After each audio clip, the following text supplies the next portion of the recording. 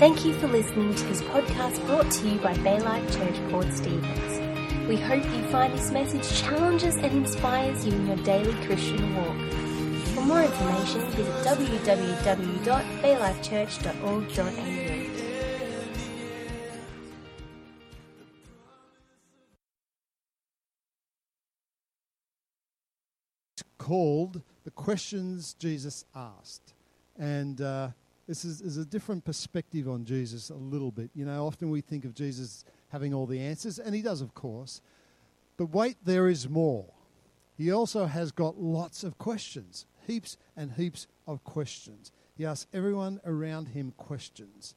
And when we look at the gospel, he's just asking the people around him, but also because of that, he's asking us questions as we read his word, as we get into his word and see what he's saying to us. And he really challenges us and compels us to think about things. You know, what do we truly believe? What do we really think? What do we really understand? And I've just read this book just recently, and it said that Jesus asked 307 questions. Now, I'm not going to go through the Gospels and add them up, but that's what he said, 307 questions. And he was asked only 187 questions. So he actually asked about twice as many questions as he got asked, which is pretty stunning to me when I think about it, because isn't this Jesus, the Son of God? You know, the Messiah, the Son of David. He knows it all. He's omniscient. He knows it all. And wouldn't you think if we knew it was the Son of God, we'd be asking lots of questions of Jesus when he was around. But Jesus asked more questions than he got asked, which is pretty interesting, I guess. Why wouldn't Jesus, instead of asking questions, why wouldn't he just tell people? Why wouldn't he just say, "Hey, this is how it's going to work out. This is what it's going to be like. You know, this is what you need to do. This is how you need to behave." After all, he is God, right? And but he hardly ever does that. And I think it's been a real challenge to me personally to think about that. That Jesus asked questions. He didn't require anything of anyone. And I really like that. He asked questions and he used parables. And both forms of communication that he liked have in common that they have no direct answers. There's no direct answer. He's asking the listener to participate in the process of understanding. I've got a quote in I think it's the next screen up there. No? Next screen, guys? Oh, Bailey, yep. Yeah, the goal is not to communicate knowledge, but to elicit new understanding in the listener. Information is not the goal, transformation is.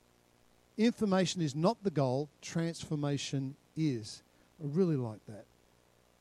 And so, you see, instead of Jesus dictating to people how they're meant to behave, what they should and shouldn't do, what they should or should believe, he doesn't do that. He doesn't set up rules and regulations. He doesn't judge anyone. He doesn't criticize anyone except for the religious ones, which is really interesting.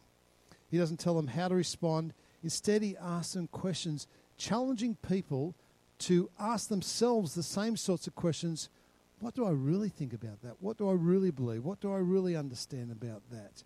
And helps them understand there's a greater plan and purpose for their lives. You know, last week we talked about, you know, that religion is a way of getting man to God. So in any religious system, we try and move men and women, people, to God. Well, and that's why Christianity really isn't a religion. You know, I know we think of it that way. It's more like a relationship, and it's more like getting God to man, to people. And it's the God in us. It's the Emmanuel principle. It's God with us. It's moving us towards people who don't know Jesus. And it's a very different perspective. It's a different way of thinking about it. Even the fact that Jesus asked all these questions is even a bit of a head spin in some ways. And as I said, the only people he really criticized, the only people he really seemed to judge, the only people he really gave a hard time were the religious leaders, the hypocrites, the Pharisees, the priests, the ones that thought they had it all together and were telling people what to do and how to do it. You know, Jesus just asked lots of questions. And some people responded to him and some people didn't. And he's okay with that. He just asked people to consider, to have a deeper consideration, a deeper understanding, And some people responded well to him and some people didn't. As I said, it's about taking God to people, God in us. It's actually moving us towards other people. And it means we don't have to get people to behave in a certain way to measure up to our subjective standards or to go to some place, to come to this church. It's actually helping them belong before they believe. And I know that's a hard thing to get your head around because it's like, well, this is church and we pray and we praise and we worship. We do the songs. We do 4 songs. We do a 5-minute word and we do a communion. And it's like that's our thing we do. And that's no, it's not church. Robin's already said it. You are the church. You have God in you, and it's about you reaching out to the people in your world, or maybe going outside your comfort zone to reach those people in your world. I love that we do Shine in this place. We bring all those ratty Year 9 girls into the place, and and look, they turn up the first day and they've got real attitude because I've been here, I've seen it.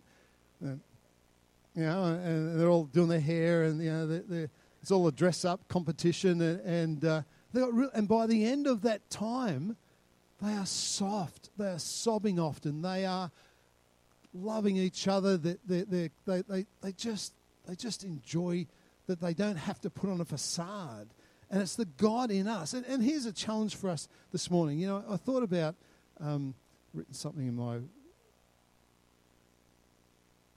Yeah, okay.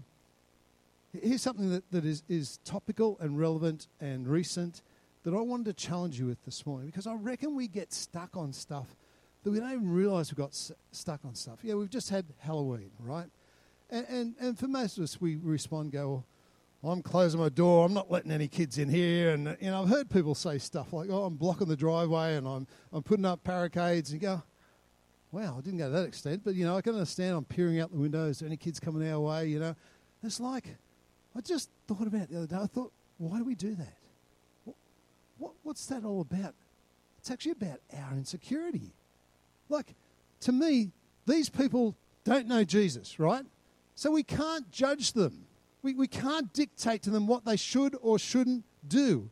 And so often we're criticising, and to me that's just dumb. It just isn't the right thing to do. It'd be much better if we actually went out to meet them, actually went out with them and said, you don't have to dress up to do that. Maybe you would. Maybe put an angel's outfit on or something like that if you like. If you need to dress up, well, my wife would. She'd dress up. She'd put on something. But she would. She just would. That's what she'd do. I wouldn't. But these people, they don't even know what Halloween represents. This is a tradition we've taken from America. And I wish we'd take Thanksgiving Day instead. Like, that makes more sense to me. But anyway, Halloween's here. And so why wouldn't we take advantage of that? And instead of barring up our homes and go, bar humbug, you're not coming, I'm not giving you any lollies, go away from me, why wouldn't we open our doors and say, well, I don't know, you wouldn't say Jesus loves you, but you know what I'm saying? Just like, we love you, and here's some God lollies. I don't know, what would you do? But you know what I'm saying? Or why wouldn't you be out on the street with them? Because here's what they want. Here's what I've realised they want. They actually want community. They actually want fun. They like getting together. They like doing something together. And it's like this tradition for America's come in. Most people have got no idea of any background information to it. They're just having fun. And we get all angsty and religious on it and go, oh, look what they're doing, and oh, that's awful, and look, their kids dress up like that. No, the kids are just dressing up. The kids just want some lollies. That's all they want. They're just out there doing it. And we get so religious on it. We get so bound up by it. And I'm telling you, if it was Jesus here, he'd be out with them. I guarantee you. He wouldn't be pointing a finger. He wouldn't be judging anyone because they don't know why they're doing it. They don't understand it. Why would we judge them on that? It's just, I don't know. It's just something I really got hold of this time. I went, wow, that's being more religious than Christian. That's trying to set up rules and regulations for people that don't even know God. And we get so angsty on it. And here's the thing that I wanted to get to.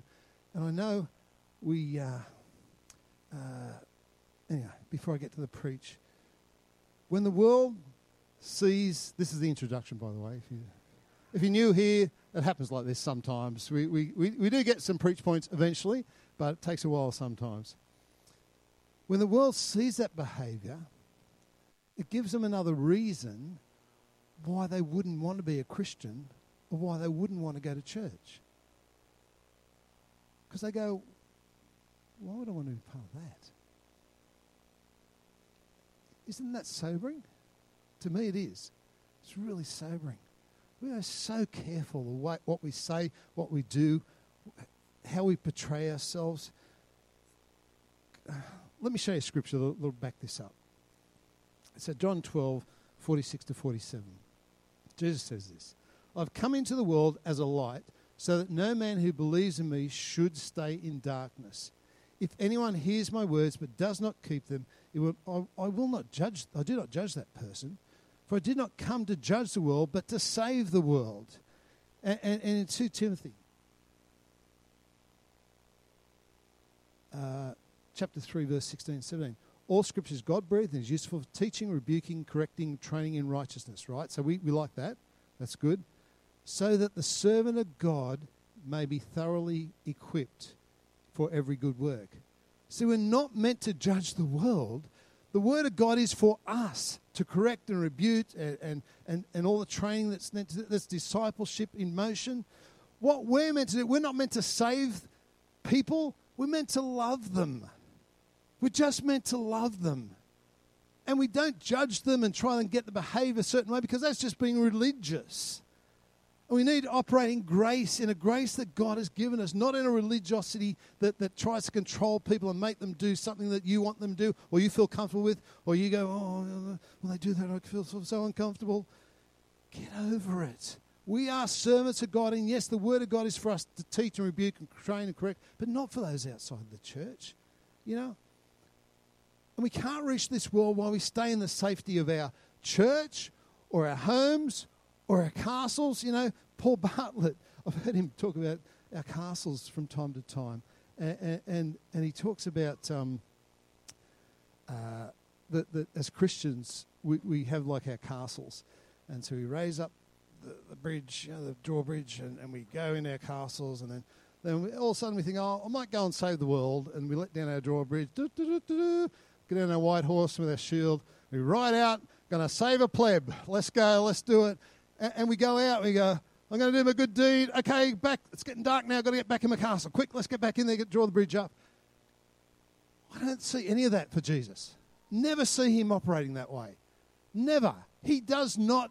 He's not religious at all. You see, when he meets Matthew the tax collector, he meets him for the first time. He goes to his place for dinner that night, and it says all the sinners are there, the tax collectors, the prostitutes, you know, the lepers, they're all in round with Jesus.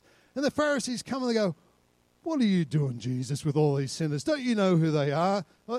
And we get like the Pharisees from time to time. We've got to get a revelation of who Jesus is. He's asking us questions to challenge us to be more like him, to operate in a way that he would want us to operate. Not in the way the world dictates to us we need to operate. You know, yes, we can go to pubs. It's okay, I'll give you permission. If you need permission, you can go to the pubs. But don't get drunk. Like, that's a sin. If you're a Christian, you go to the pub, you get drunk, that's a sin. And you've sinned.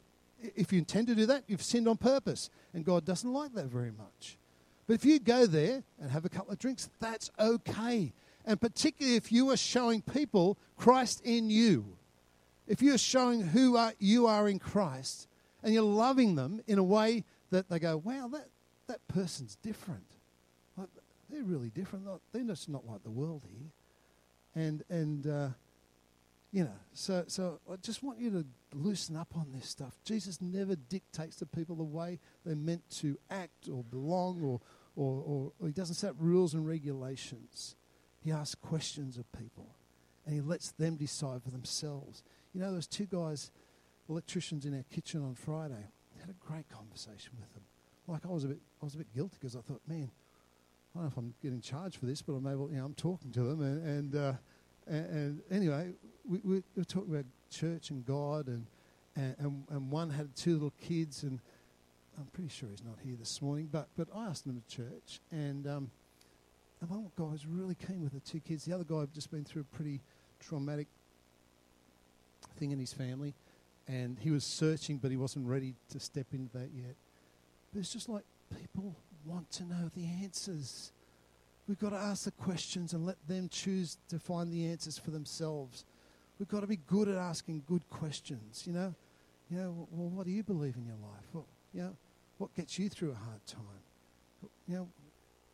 Do you know Jesus? Like, we've just got to be good at asking questions. Anyway, let's go. The question we're going to look at this morning is, do you believe I can do this? And it's out of Matthew 9. And the context of this is Jesus, through the chapters, he teaches the disciples of John about fasting, and then a synagogue leader, a ruler, comes to him and kneels down at his feet and says, my daughter's been sick and she just died. Will you come? And Jesus said, oh, yeah, okay. So he goes to the ruler's house. On the way there, a sick woman who had been sick with a bleeding disorder for 12 years touches the hem of his garment and is healed. And Jesus asks, who touched me? In a crowd of people, he asks, who touched me? What a great question. Not the question we're going to look at this morning. It's a great question. See, he was touched by this woman's faith, not necessarily the touch, human touch. He was touched by her faith. Does your faith touch Jesus? Jesus said to her, your faith has healed you. Anyway, he continues on. He gets to the ruler's house. He announces, she's not dead, she's just asleep. And everyone laughs. They think he's having a joke, you know. And he goes, no, everyone get out. And he goes to the girl, takes her by the hand, and she stands up. And he takes her outside, and there's amazing, the news spread, there's amazement. Everyone's going, whoa, who is this guy? And so it's from here I want to look at this next story in the scriptures, Matthew 9, verses 27 to 30. So as Jesus went on from there, so he'd just been with the ruler's house where the girl had been healed. Jesus went on from there. 2 blind men followed him, calling out, have mercy on us, Son of David. When he had gone indoors, this is Jesus, the blind men came to him and asked him, and he asked them, do you believe that I am able to do this? Yes, Lord, they replied. Then he touched their eyes and said, according to your faith, let it be done to you. And their sight was restored. See, according to your faith, it will be done to you. Not according to your social standing, not according to your relational standing, not according to your income, not according to the references, not according to your good works like Beck was talking about this morning, but according to your faith, let it be done to you. Without faith, it's impossible to please God. Without faith, it is impossible to please God. Such a sobering scripture, that. And you see, this thing, according to your faith, it's a good scripture. It's encouraging in one way, and it's also confusing in another way. Because what do? We've got a situation in our life, in our world, and we pray and we pray and we pray and we pray, and nothing changes. And that's confusing and disheartening. And sometimes you think, well, if it's about faith, maybe I haven't got enough faith. Well, doesn't the Bible say you only need to have faith as big as a mustard seed? So it can't be about the amount of faith. And then other people say, well, unthinking people can sometimes say, well, you haven't got enough faith. You've got to have more faith. It's like, that's not helpful. It's not helpful. What happens in that situation? It's confusing, and we don't really know how to respond to that. And all I can say to you is that God heals who he wants. He does what he wants. He does what he sees to do. He sees the bigger picture in mind. He is sovereign. That means he is in control, basically. He's sovereign. He has a higher plan and purpose. We had our family thing yesterday, and we had all our kids and in-laws and son-in-laws and daughter-in-law and our grandkids. And Claire and Adrian are the one that just added the last grandchild to... Oh, have they? Does that work? Yes, it does. Yes, the last grandchild in the mix. But he's now nearly 18 months old. And he's adopted. Well, he's not adopted yet. He's still in their permanent care. But they had the journey of infertility for a lot of years. And we've been praying and praying and praying for them and with them. And it's hard. It was hard, yeah. If you've been through that, you know. Or if you're in that, you know. It's hard. And yet, they didn't get their miracle necessarily in a way that we expected a miracle. And yet, this little boy is a miracle. I'm telling you, he is a miracle. He even looks like them. It's just like, you're sure you didn't have this kid somewhere? And, you know, like, he looks like them. And he fits in with the family. And it's just like, this is miraculous. Not in a way that I was thinking it'd be miraculous. But God did something really special. And He's doing something special right now. And it was beautiful to see Him in the midst of all the other kids. And what we've got to camp on is His ways are not our ways. His thoughts are not our thoughts. And He still works all things for the good of those that love Him and called according to His purpose. So He's in motion. Your miracle is in motion. Even if you don't understand that right now, it's in motion. It's in process. You may not know when it'll come. You may not understand when it even comes. That's what the outcome of the miracle was. But God is in motion. We have to have the faith to believe that He can do that. And what's the biggest hindrance of faith? What's the biggest hindrance, the thing that holds us back from a faith position? You know, so often you think, well, it's worry, or it's doubt, or it's fear, and they're all appropriate things. Like that. That's not any of those things. But what I've actually thought about is so often the familiar is the enemy of faith. The familiar things in our life is the enemy of faith. We get so used to stuff the way it is. We accept what it is. We accept it can't be any different. And we allow ourselves to camp there. You see, these blind guys could have easily said, you know, well, I've always been blind. What's the point of trying? What's the point of following Jesus, you know, trying to find Jesus? What's the point of praying? What's the point of trying? There's no point in any of that. It's always going to be the same. We're always going to have the same outcomes. I'm like I am. Woe is me. Life is so unfair. Blah, blah, blah. They could have easily gone there, right? Because they're blind. But they didn't. And for you here this morning, maybe you've got some physical illness. Maybe you've had headaches all your life. And you just think that's going to be the way it is. Or maybe you're struggling financially. You think, well, we always struggle financially. Or maybe for you, you've been an average student. You think, well, I'm only ever going to be an average student. You've just done the HSC. You think, I struggle big time. I don't know if I'm going to amount to anything. Maybe you've always dated the wrong sort of person and always ended badly. Maybe for you, you had a bad relationship with your dad. And I'm just never going to have good relationships with men. You know, it's just not the way I am. Maybe you've got spiritual doubts. Maybe you just think nothing can change. You need to have faith. Faith just as big as a mustard seed, just as small as a mustard. You need to have faith to believe that that thing can change and will change if we hold it in prayer. God does the miraculous. Nothing is impossible for God. He can do in you what you've been praying for, but you just got to hold on to it and wait and see and listen to what God's saying to you in the process of that. It takes faith to step us away from the familiar and the everyday to step into the faith zone that He has got for you. Okay, what kind of faith honours God? First thought here this morning, faith that believes when it doesn't see. Faith that believes when it doesn't see.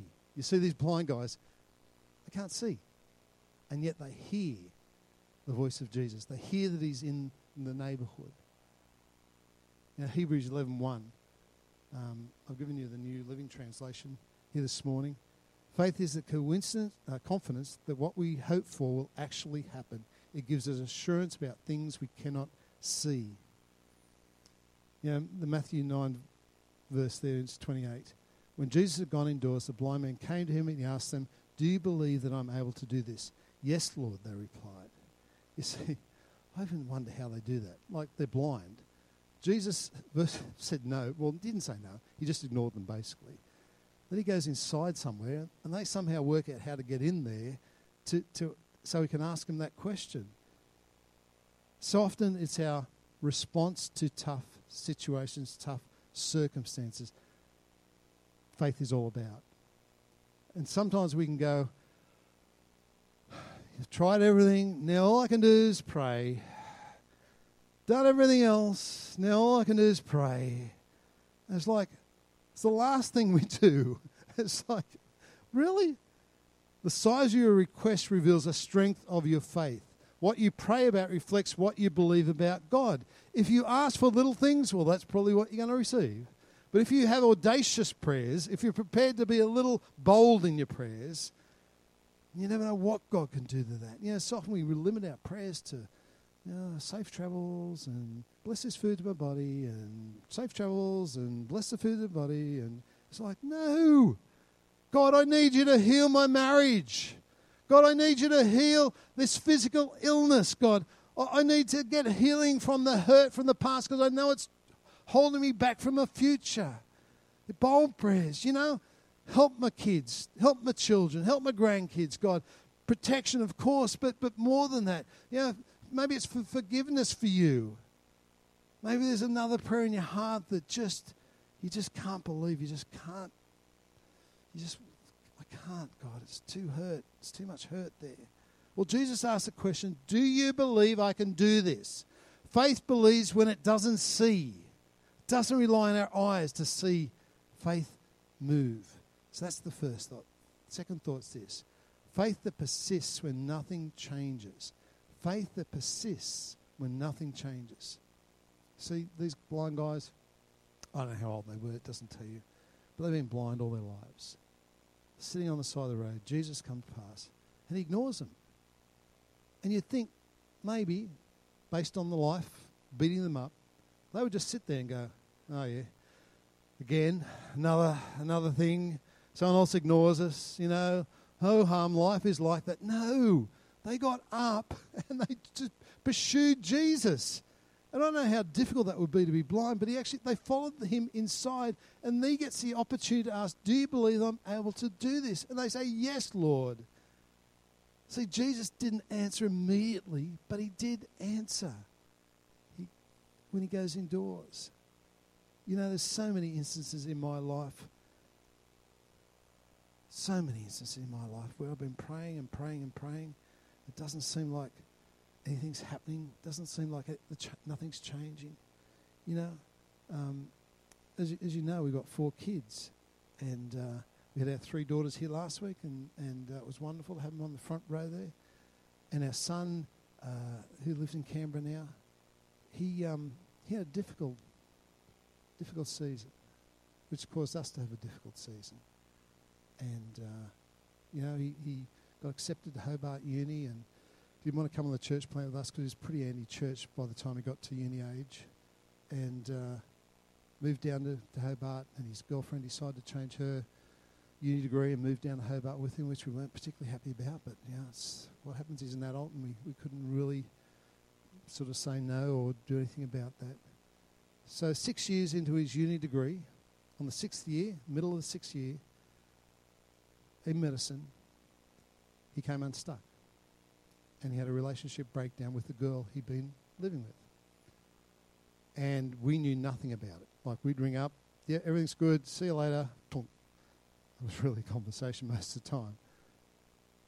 And we got a phone call that he was in Hobart ICU with pretty bad state. He tried to take his own life. He'd overdosed. And had been like that for a little while, apparently. Been in that drinking and drugging state. And hadn't been going to uni. So Robin rushed down there, and he was pretty rebellious. He didn't want to come home. Home was never the answer for him because we had the God factor, and it was just not part of his thinking at this stage. Anyway, brought him home. It was tough. It was tough at home. He actually tried to take his life a couple of other times after that. He was cutting himself. He was every time he drank, he'd get aggressive and abusive and destructive, and that was horrible. And we've been praying, for probably 8 or 9 years at that stage, maybe 10 years at that stage. Nothing had changed. In fact, it was worse. He seemed further away from God.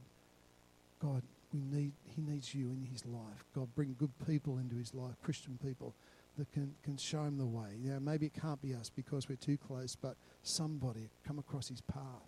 Were you praying that prayer over and over and over and over again? But nothing changed.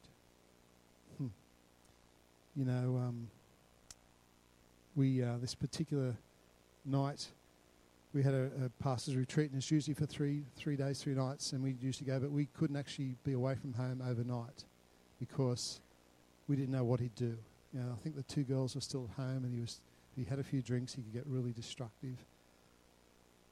So we couldn't stay away from home tonight. But we went to the retreat and said, we'll have dinner and then we'll come home. And, they decided to have a prayer time just after dinner. At the same time at our house, where Brenton was staying, there was a young adults group happening.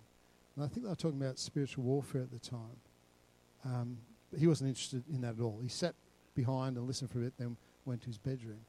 At exactly the same time as we were praying, and can I tell you, they weren't just normal prayers. They were heartfelt prayers. There was tears and snot and the whole deal, and it was actually throughout the whole room. There was pastors and people there who were praying for him, praying for all our kids. At the same time. This is astonishing. He went to his bedroom, shut the door, and started to weep. He started to weep and weep and weep. And he told us a couple of days later, I've never wept like that. I just don't cry. And he wept and he wept and he wept. And God did something in his heart. Now, the next couple of days, there was a Youth Alive event in Sydney. He never went to those things. They were the worst things he could think of going to. He chased a bus down the Nelson Bay Road to get on it, to go to Youth Alive in Sydney, gave his heart to the Lord. And it was a radical salvation, can I tell you. It was lovely to watch it. He in the second half of the year, he did an associate diploma in theology down with a university in Melbourne. He got water baptised at Fisherman's Bay. And this just might be in my head, but this is how I remember. He came out of the water and 2 whales breached out the back. It was in winter. I was just like, oh God, you do answer prayer. In the midst of when nothing seemed like it changed, we're still praying. I think our faith was diminishing a little perhaps, but we're still praying. And God did something magnificent in that time. And I could tell you story after story after story about this church and this property and the building and the 5 acres and everything. In the natural, it looked like we were gone. In God, though, through prayer, God came through. See, we need a faith that persists even when nothing changes. Colossians 4:2, be persistent in prayer, keep alert as you pray, giving thanks to God. We don't have to look at Luke 18, the persistent widow who just wouldn't give up. The judge, he didn't care about God or people. He wasn't too concerned about any of that. But he gave into this persistent widow that just kept coming to him, asking for her request, asking for a request. And Jesus says, that's how it is with God. We need to be persistent. What kind of faith moves the heart of God? A faith that persists even when nothing changes. Third thought, faith that works when it doesn't make sense. Faith that works when it doesn't make sense. See, so much of God doesn't make a lot of sense to us, naturally. We've got to trust. We've got to have faith in God. And there's a difference between hope and faith. I thought this is interesting. I've got a few minutes left. Hope is the outcome and consequence of a strong faith. Faith is complete trust or confidence in God that he can do something. Hope is like the optimistic outworking of that. It might be shown in a relationship with between faith and hope with the father and the son. The dad says, we're going to go to an amusement park tomorrow. And the child believes that he will go to the amusement park based on his father's word. That's faith. At the same time, the belief that the child has sparks this overflowing joy. And so they're jumping up and down, clapping their hands, and that's expressions of joy and hope. And the child's natural trust in his father's promise is the faith component, and the child's squeals of delight is the expressions of hope. And here's the point. Without faith, there's no hope. Without hope, there's no true faith. Faith is demonstrated in action. You know, we need to take action on our faith. And like Abraham did with his son Isaac, you know. He did everything God asked him to do, take him up the mountain to sacrifice him. He goes, his only son, he's been wanting this son for years and years and years. God, you can't do this. But in James 2:22, you see that Abraham's faith and his actions were working together, and his faith was made complete by what he did. Faith and actions have to work together. We have to have a faith, and then we have to take action to pursue that faith. There needs to be an action associated to that. You know, for some people, for some of us, we're focused so much on the problem that we can never see the answer. We're defeated before we even start. And you see these blind guys, they didn't focus on what they couldn't do. All they did was focus on what they could do. They pursued Jesus. They didn't know whether they'd find him and get him, but they're going to pursue him. And they would have said something like, I can't see, but you know what? I can hear, and I can yell, and I can walk, and I can follow Jesus. And that's what our faith journey is about sometimes. We just do what we can do. Don't focus what you can't do. Focus on what you can do. You know, I can't pay the bills today. That's okay. Pray to Jesus, sell everything but the kids. You know, just you know, do what you can. I can't change my spouse. Love them as they are. Work on your marriage and believe for a miracle. I can't heal cancer. No, that's true. But change your diet. Get the best doctors. Get your life group praying for you. Get the people in your world praying for you. You know, who knows what God can... Put in a prayer request. You know, we pray for it here on Sunday. It goes to the intercessory team on Monday, and they pray over it. Who knows what that could lead to? If you believe that God can heal you in faith, you take action towards that outcome, and it's both those things working together. Faith that works when it doesn't make sense. And I'm just about out of time. You know, what do you really believe? Jesus, I think, is asking you that question here this morning. What do you really believe? What do you really believe? Where's your faith? What's the things that you maybe so fearful about praying for? Because you go, well, that's too big. It's too hard. No. God can do anything. Put yourself out there in prayer, in faith. Believe God is the God of the miraculous. Nothing is impossible for him. What do you really believe? What's really in your heart? How are you going to respond to that sort of question, that challenge in your life? Let's stand this morning. I'll pray for you to finish, eh? Actually, I want to... Sam, can you come and pray for us? Is that all right? Come up here and pray for us. Is that okay? Hey, come on. If you feel comfortable, just reach out to God in this moment. This isn't a moment about me praying. This is a moment between you and a God that loves you, that cares about you. So if you feel comfortable, just close your eyes. Lift your hands. Father God, we thank you that we can put our faith and our trust in you, Lord God. That, Father God, sometimes you may seem distant, sometimes you may see far off, Lord God, but it's in those moments, Lord, that you call us to come to you, Father God, to call out to you, to draw near to you, to put our faith and our trust in you, Lord God.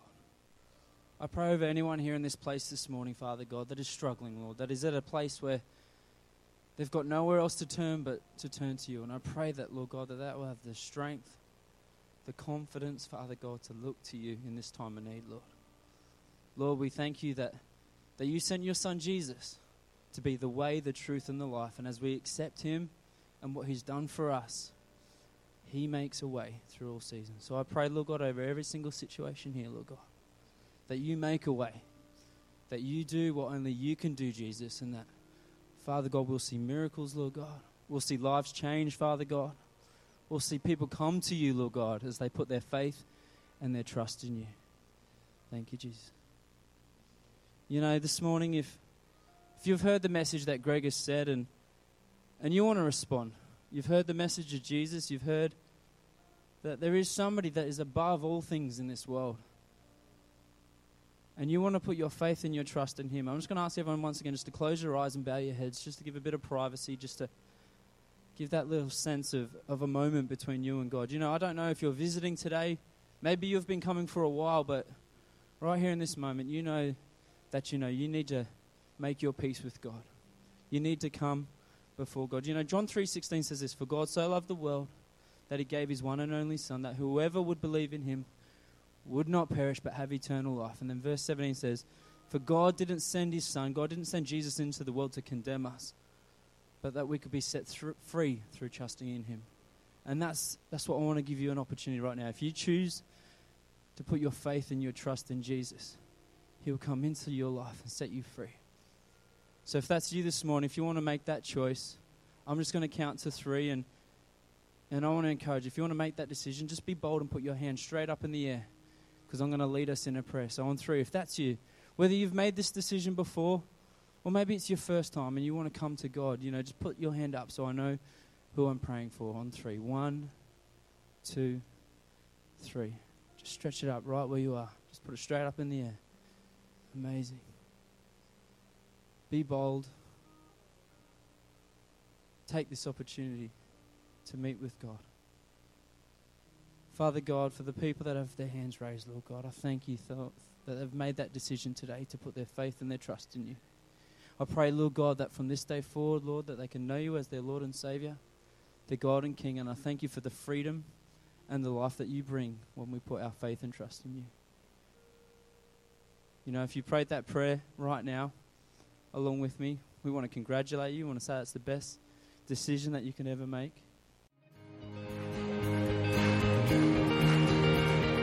Thanks for listening to the message today brought to you by Bay Life Church. We hope the message leaves you feeling challenged and inspired to live out your Christian walk. Please tune in again for next week's message.